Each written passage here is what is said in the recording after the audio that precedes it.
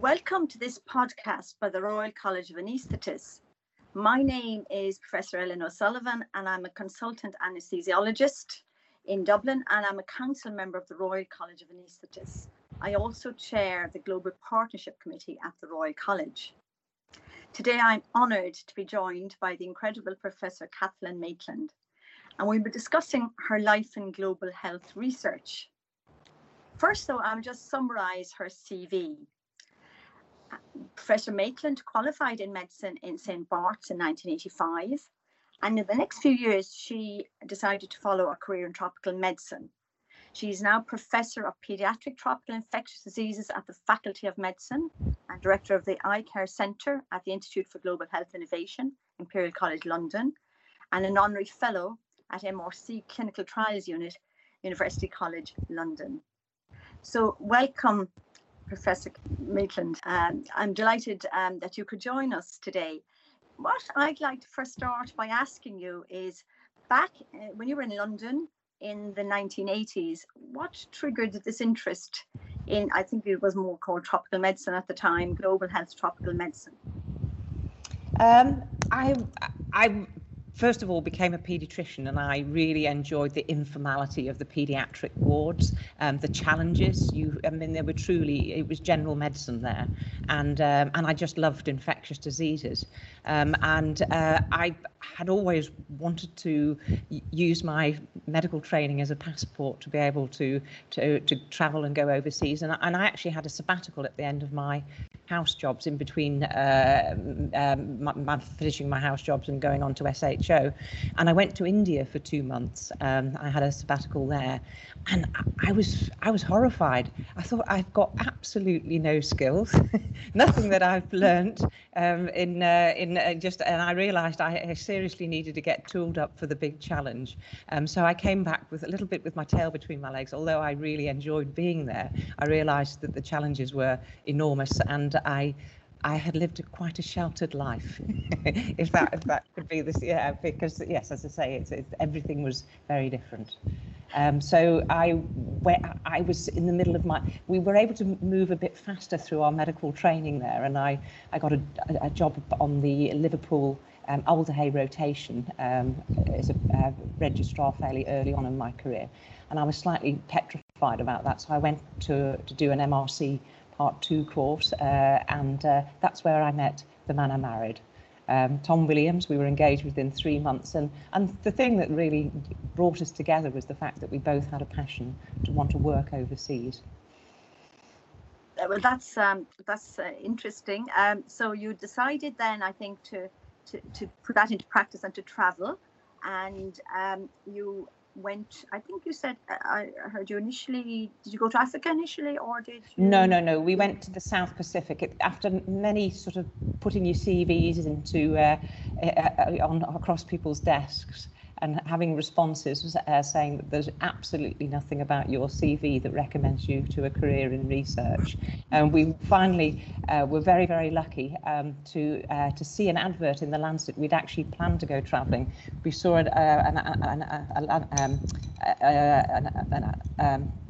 advert by Professor Sir David Weatherall for a job in the Southwest Pacific in an archipelago of islands called Vanuatu. Now, at the time, this was before internet, so we couldn't look up where it was called the New Hebrides were, and also it was about alpha plus thalassemia, and he actually hadn't written the book about that. So I went to an interview totally unprepared. I was like, I think a rabbit in headlights with my eyes just staring. But we did get the job. We offered 2 for the price of 1. And so off we went to our first research posting overseas. That was 3 years in Vanuatu. And I think the lesson there is you go, if you want something, you try and find until you get there. So, yes. So that was mainly thalassemia and anemia research there, and malaria as well. Yes. Okay, and then that set you up. Did you come back after, and then why Africa then after that? So anything that really was happening in small little island groups in the South Pacific really wasn't, I mean, it was interesting work and people acknowledged it, but actually the real heartbeat of malaria research was Africa. At the time, there was between 1 million and 2 million children dying every year of the condition of severe malaria in Africa. There was epidemics of children, and that's really where we needed to be if I wanted to progress my career. Up to that point, I'd largely been doing epidemiology, but when I came back, I obviously completed my paediatric training and really wanted to bring what I'd learned, certainly through this sort of triage and emergency management in the emergency room. Could I bring that to Africa to apply it to a condition that at the time was largely being categorized as anemia or cerebral malaria, but absolutely no handle on how you're going, you know, what are the actual, you know, we needed to deconstruct the condition to actually say what are the things that we can immediately manage in the emergency room, and that was where that was the start of my career in for the last 20 years in Africa. That's right, and I believe you went to Kenya, where you still are, most beautiful country, and it was there, I think that it was there then that you started the largest trial in critically ill children ever undertaken kind of in Africa, the FEAST trial. Now that was a big undertaking, a big RCT. Looking, and we all know these fluid resuscitation trials are such a big undertaking. So you built up to that, I presume. How did you get to that point where you were able to start this amazing RCT? I think the number of grants that got turned down was probably not quite in the hundreds, but I had many grants that were turned down, but all the while I was trying to improve our understanding of the physiology of severe malaria, and really what it was looking like was sepsis. When a child came through the door, you didn't know whether they had bacterial sepsis or malaria. They presented in a fairly identical manner, and so one of the things that we noticed that they were very acidotic, these children. They also had many aspects of impaired circulation, shock. So we felt that this would be a good starting point in which to resuscitate children. We finally, after many attempts, the MRC funded the FEAST trial, which was an enormous undertaking. So we actually had to design every aspect of the trial, and because it took so long to get the funding, we wanted to do a good trial. Many of the study centres that we were working with hadn't ever done research, let alone a large phase 3 trial. So everybody got trained and everybody followed the same protocol, and they did it in the most exceptional way. And so whatever was going to come out of FEAST was going to be credible. That is incredible, and having been to various hospitals you mentioned there, locally in my teaching kind of in Africa roles at various points, like I've been to Malaga, I've been to some of the hospitals that you mentioned, and it's incredible to see what you've done, how you managed to get a protocol, get it adhered to and so forth. So congratulations on getting that done. And then of course it was published in the New England Journal of Medicine. It was a fantastic research project, got the BMJ Research Paper of the Year. But the results surprised us all, I think. How about you? I know. So I had actually been invited to NUSA, that's the ANZICS group, the Australian and New Zealand intensive care, and they'd asked me to come and talk about my work. I think Simon Finfer had been tracking me, so I phoned up Simon Finfer and said, we've got a result. And he said, brilliant, you can present it in front of us. And I was still shell shocked from the results. I mean, it took me by surprise. I was literally in tears with the result. I did not expect this result. And so when I presented it to NUSA, I presented the results back to front. So I presented the result of albumin versus saline. And I heard the audience go, ooh. You come all the way around the world to show us that there's no difference between the two. We know that already. And then I said, well, this is the real result. And I actually didn't say any words. And they just looked at the data on the slide. And the audience went bonkers. I basically had a standing ovation. Ronaldo Balemo collapsed. And yes, who was sitting on the front row but Jeff Drayson of the New England Journal, and I said, is this something you might want to publish?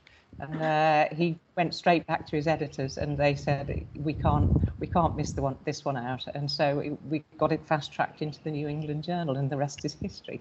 Yes, amazing, isn't it? And it.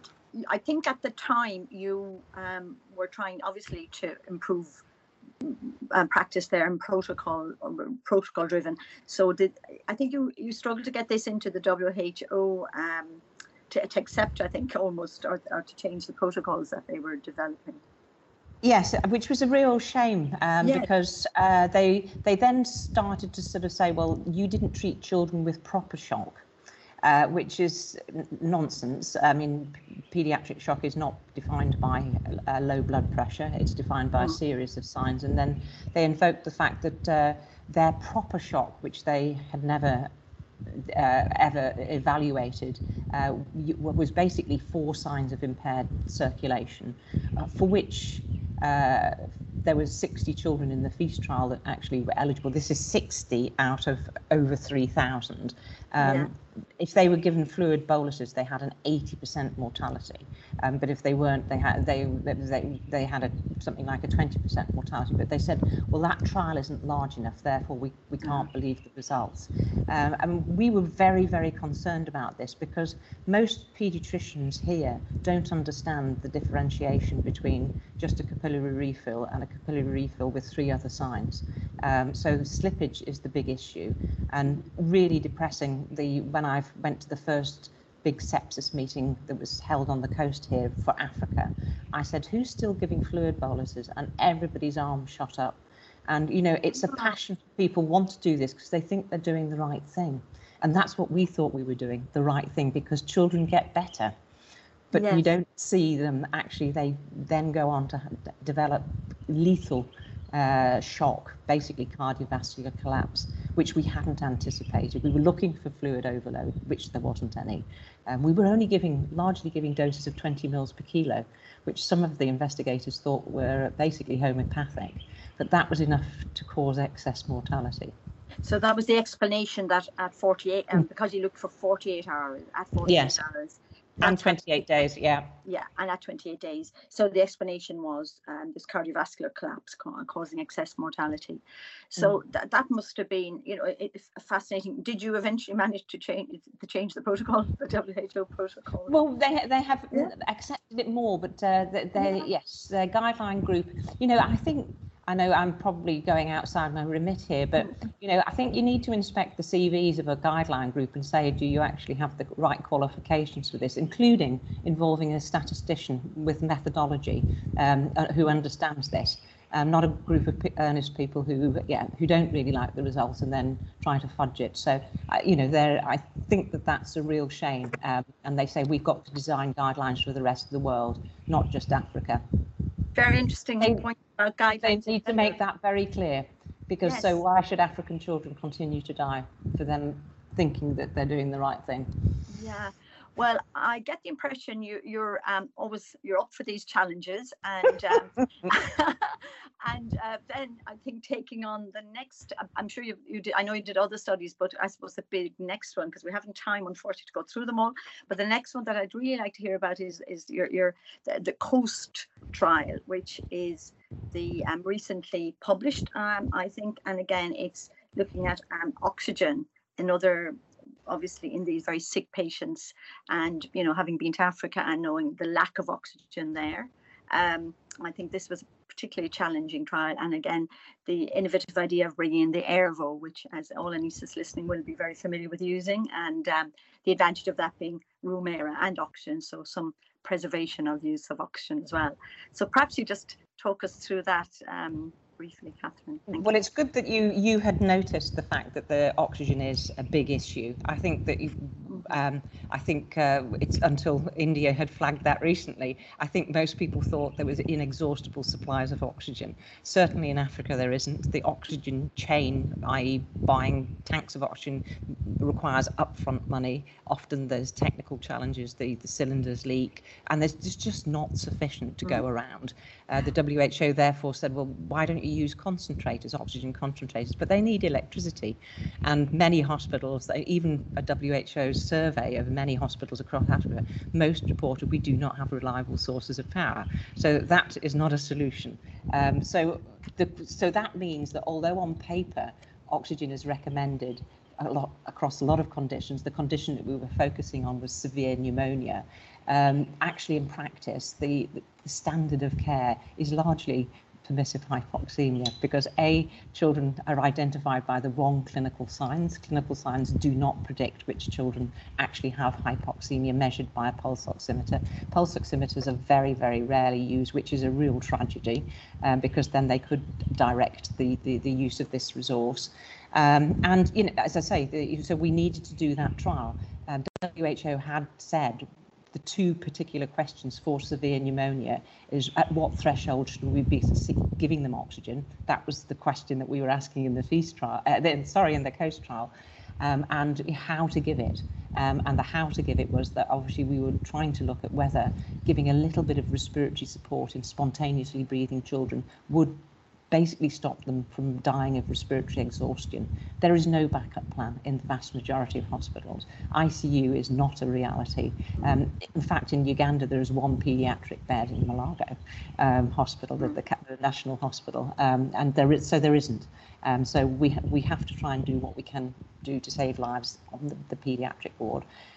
I was very flattered that Fisher and Paykel were interested in the trial when we approached them. They donated all the systems. They were not involved in the design, the running, or interpretation of the results, but they were incredibly supportive. And the original design of their high flow was for home use. And that meant it was easy to teach and easy to implement, but the attractive aspect of it is it could entrain air as well as oxygen. And so although there wasn't a protocol for this, we created our own protocol where the vast majority of children started off with room air alone. And then we titrated in, because we monitored the children very carefully, we titrated in oxygen as required. So it was a very oxygen sparing protocol, even although it was across all of the sites, and everybody followed that same protocol for its delivery. And very practical, because and that's the answer, because for going forward we still will have supply issues of oxygen. And then oximetry, just that's something I'm interested in because of the global oximetry project I was involved in and delivering oximeters to Malawi, in fact. But there is always a shortage. You presumably had them for the study. Are they still used there out of interest? Yes, because quite a lot of the study centres are actually continuing to do research. Great. But a cross-sectional survey that was done, the repeated cross-sectional surveys by one of my colleagues across a Kenyan network of hospitals. This was done over a decade, and despite WHO recommending oximetry for the last 2 decades, I think only 10% of hospitals had a pulse oximeter. Whether you've got a pulse oximeter and whether it works is a different thing. You can quite often go and find it. Oh yeah, we've got a pulse oximeter. Well, why is it in the drawer? Oh, it's got no batteries. Yeah, we've had dealt with that. In fact, in theatres it's improved now, but that's because of this Lifebox project. But you're absolutely right. It's needed. But let's. Can I just say that? Can you go back to the COAST trial? Yeah. Can I just say that the pulse we used BitMOS, which has Massimo technology, so to actually make sure that we were actually accurately recording or not using it. Yes. So that was one of the things that we absolutely were clear that you can only enter a trial using this particular technology and not any other random pulse oximeter. So I just wanted to raise that while we were talking about pulse oximeters. Yes, carry on. Just wondering then, again, I think there are a few issues with the trial. It seems a very pragmatic, good program, but you were stopped along the way a few times. Is that not right? Yeah, well, 5 times. 5 times. We had in Uganda, but not in Kenya. We had a complaint that we flew out the blocks. Within the first 5 months, we'd enrolled nearly over 700 patients. This is in a 5-site trial. We were absolutely purring along. We were going to get to our sample size very, very quickly, and then a complaint went in Malago that. Do you realise that COAST trial people have been trained to stand by with their arms folded, denying children oxygen, watching them die, which was a false complaint, but it was a complaint that got traction. We were audited by the ethics committees and other bodies, and every time the same complaint went in, we actually had an external data monitoring board review of the data, which said there was absolutely no safety concerns, that the trial should continue as designed. But most of that was ignored. It was a single individual who had seemed to have got traction by this stage. He went to every single medical body and other bodies across Uganda, each time causing the trial to stop. Many awful, terrible accusations. This really put a lot of pressure on our trial study teams. Their colleagues were saying, "Why are you involved in this ridiculous trial?" We've heard that this trial is experimenting on African children, and it really for them it was very difficult to continue to stay the course, even although at every time that was stopped we were vindicated. We had a fantastic trial steering committee group who supported us all the way along, including writing letters of support saying that they wouldn't have been a member if they hadn't supported the design. But with the fifth stoppage and no hope of us ever getting to this end of the sample, they suggested they could see that the strain we were under, that we'd got to nearly 2,000 children, that there was no point in us continuing, and they recommended the trial to stop. And that's what the power of the TSC is. We notified the funders, the sponsors, and they all supported that decision to stop the trial. We were also being taken to court in Uganda, A, to stop the trial, and civil society were taking us to court on the same allegations, and B, to compensate all the children that we had killed in the trial to date, as if children had never died from pneumonia before. Gosh, that was quite a... It was awful. It was, yes, the nights of no sleeping. Absolutely. And at the point you stopped, how many had been entered into the trial? I've forgotten now. You had enough that you felt, though, that you had reasonable... It's the largest paediatric multi-centre trial of oxygen ever published. So it was a substantial number. Big numbers. And you might just briefly discuss the results, but are you confident that you had enough, obviously, to have to see a trend there?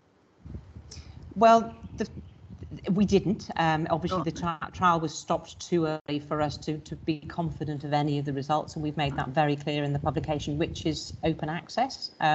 In intensive care medicine, people can go and download it, and also the accompanying editorial by the TSC members. So we actually saw that high flow versus low flow. In other words, low flow is just how you would normally standardly give oxygen. That's how we sort of compared those. It was either low flow is either using a mask or just nasal prongs.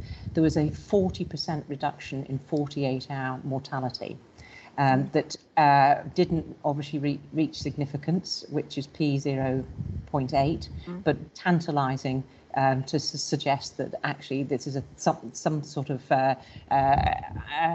it was a result that actually needs to be followed up, possibly with another trial. I don't know whether I would be doing that trial, but I think other people should take that result, because I think that's a very interesting observation. The second observation was the result was obviously the group that didn't immediately receive oxygen.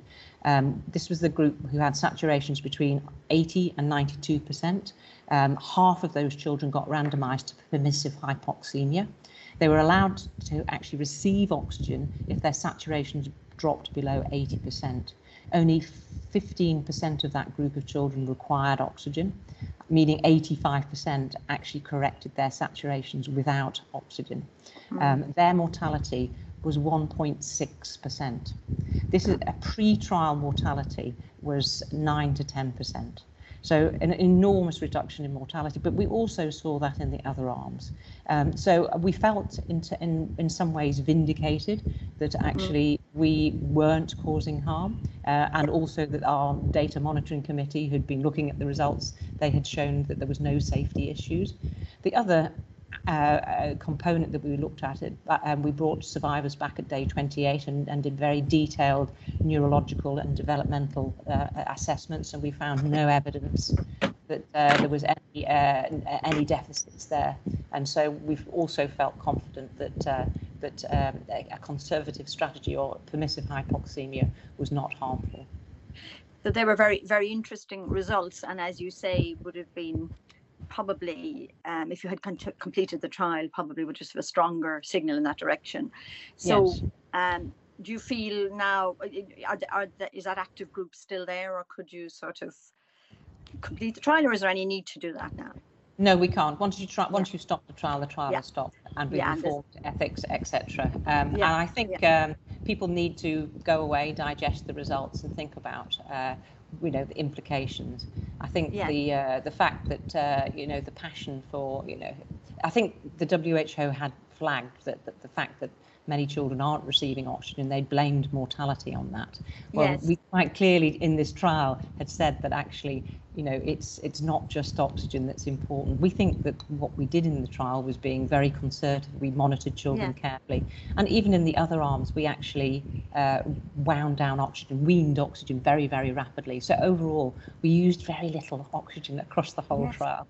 Yes, which is great, because as you say, it is a major problem there, and I suspect even worse now with the COVID. The shortages are even worse. So Kathryn, we're coming towards the end, but I have a few other maybe topics just to quickly mention. But just to say, you've achieved amazing. You're an exemplar of undertaking challenges that others would really find or consider too difficult. And you've been innovative, and your resilience is amazing. But did you face any personal challenges? Anything with regard to maybe being a woman? We've so few women in the academic world. And did you feel that?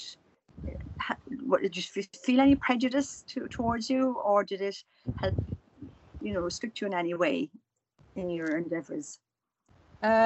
I think in the early days when I was doing my research with my husband, although we had absolutely no conflict between us, we were a good power team, he was getting all the recognition for the work. And even when I put in a fellowship to the Wellcome Trust, which I was successful with, one of the reviewers had said, I don't believe that we should be giving wives fellowships.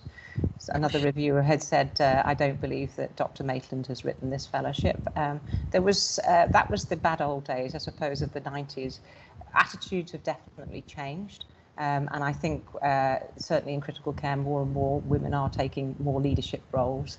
I've been very privileged to the type of research that I've done has necessitated me being in Africa.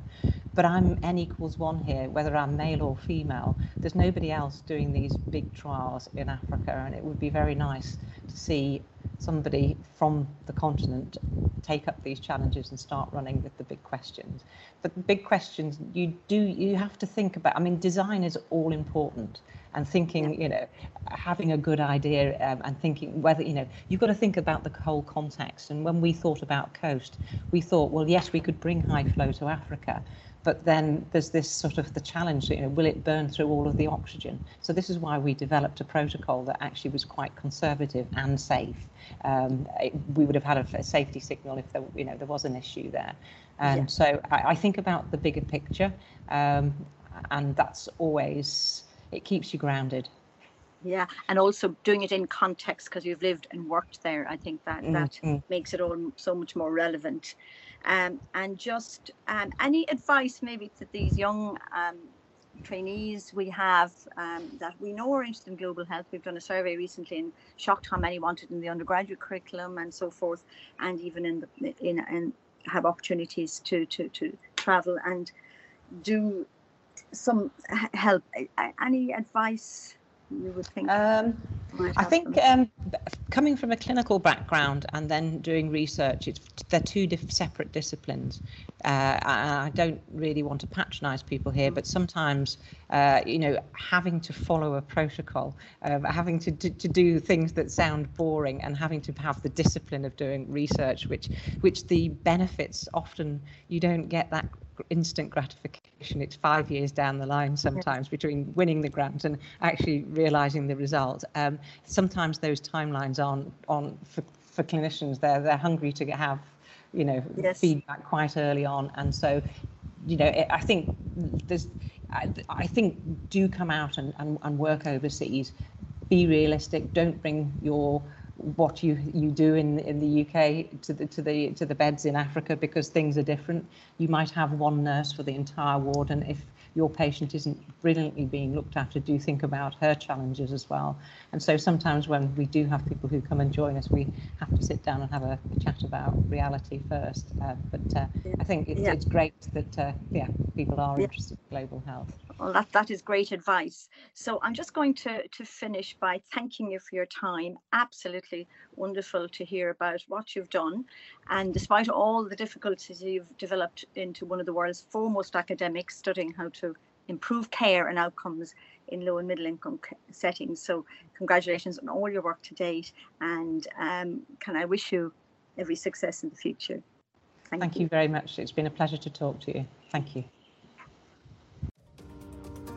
Thank you for listening to this Royal College of Anaesthetists podcast. Make sure you don't miss out on the latest episodes by clicking subscribe on your favourite podcatcher. Also, if you enjoyed this episode, please make sure you give us a review. It helps others find our podcast. And finally, if you would like to access more podcasts, as well as videos, e-learning, webinars, and our programme of events and courses, you can find them all online at rcoa.ac.uk/education. We hope to see you again soon.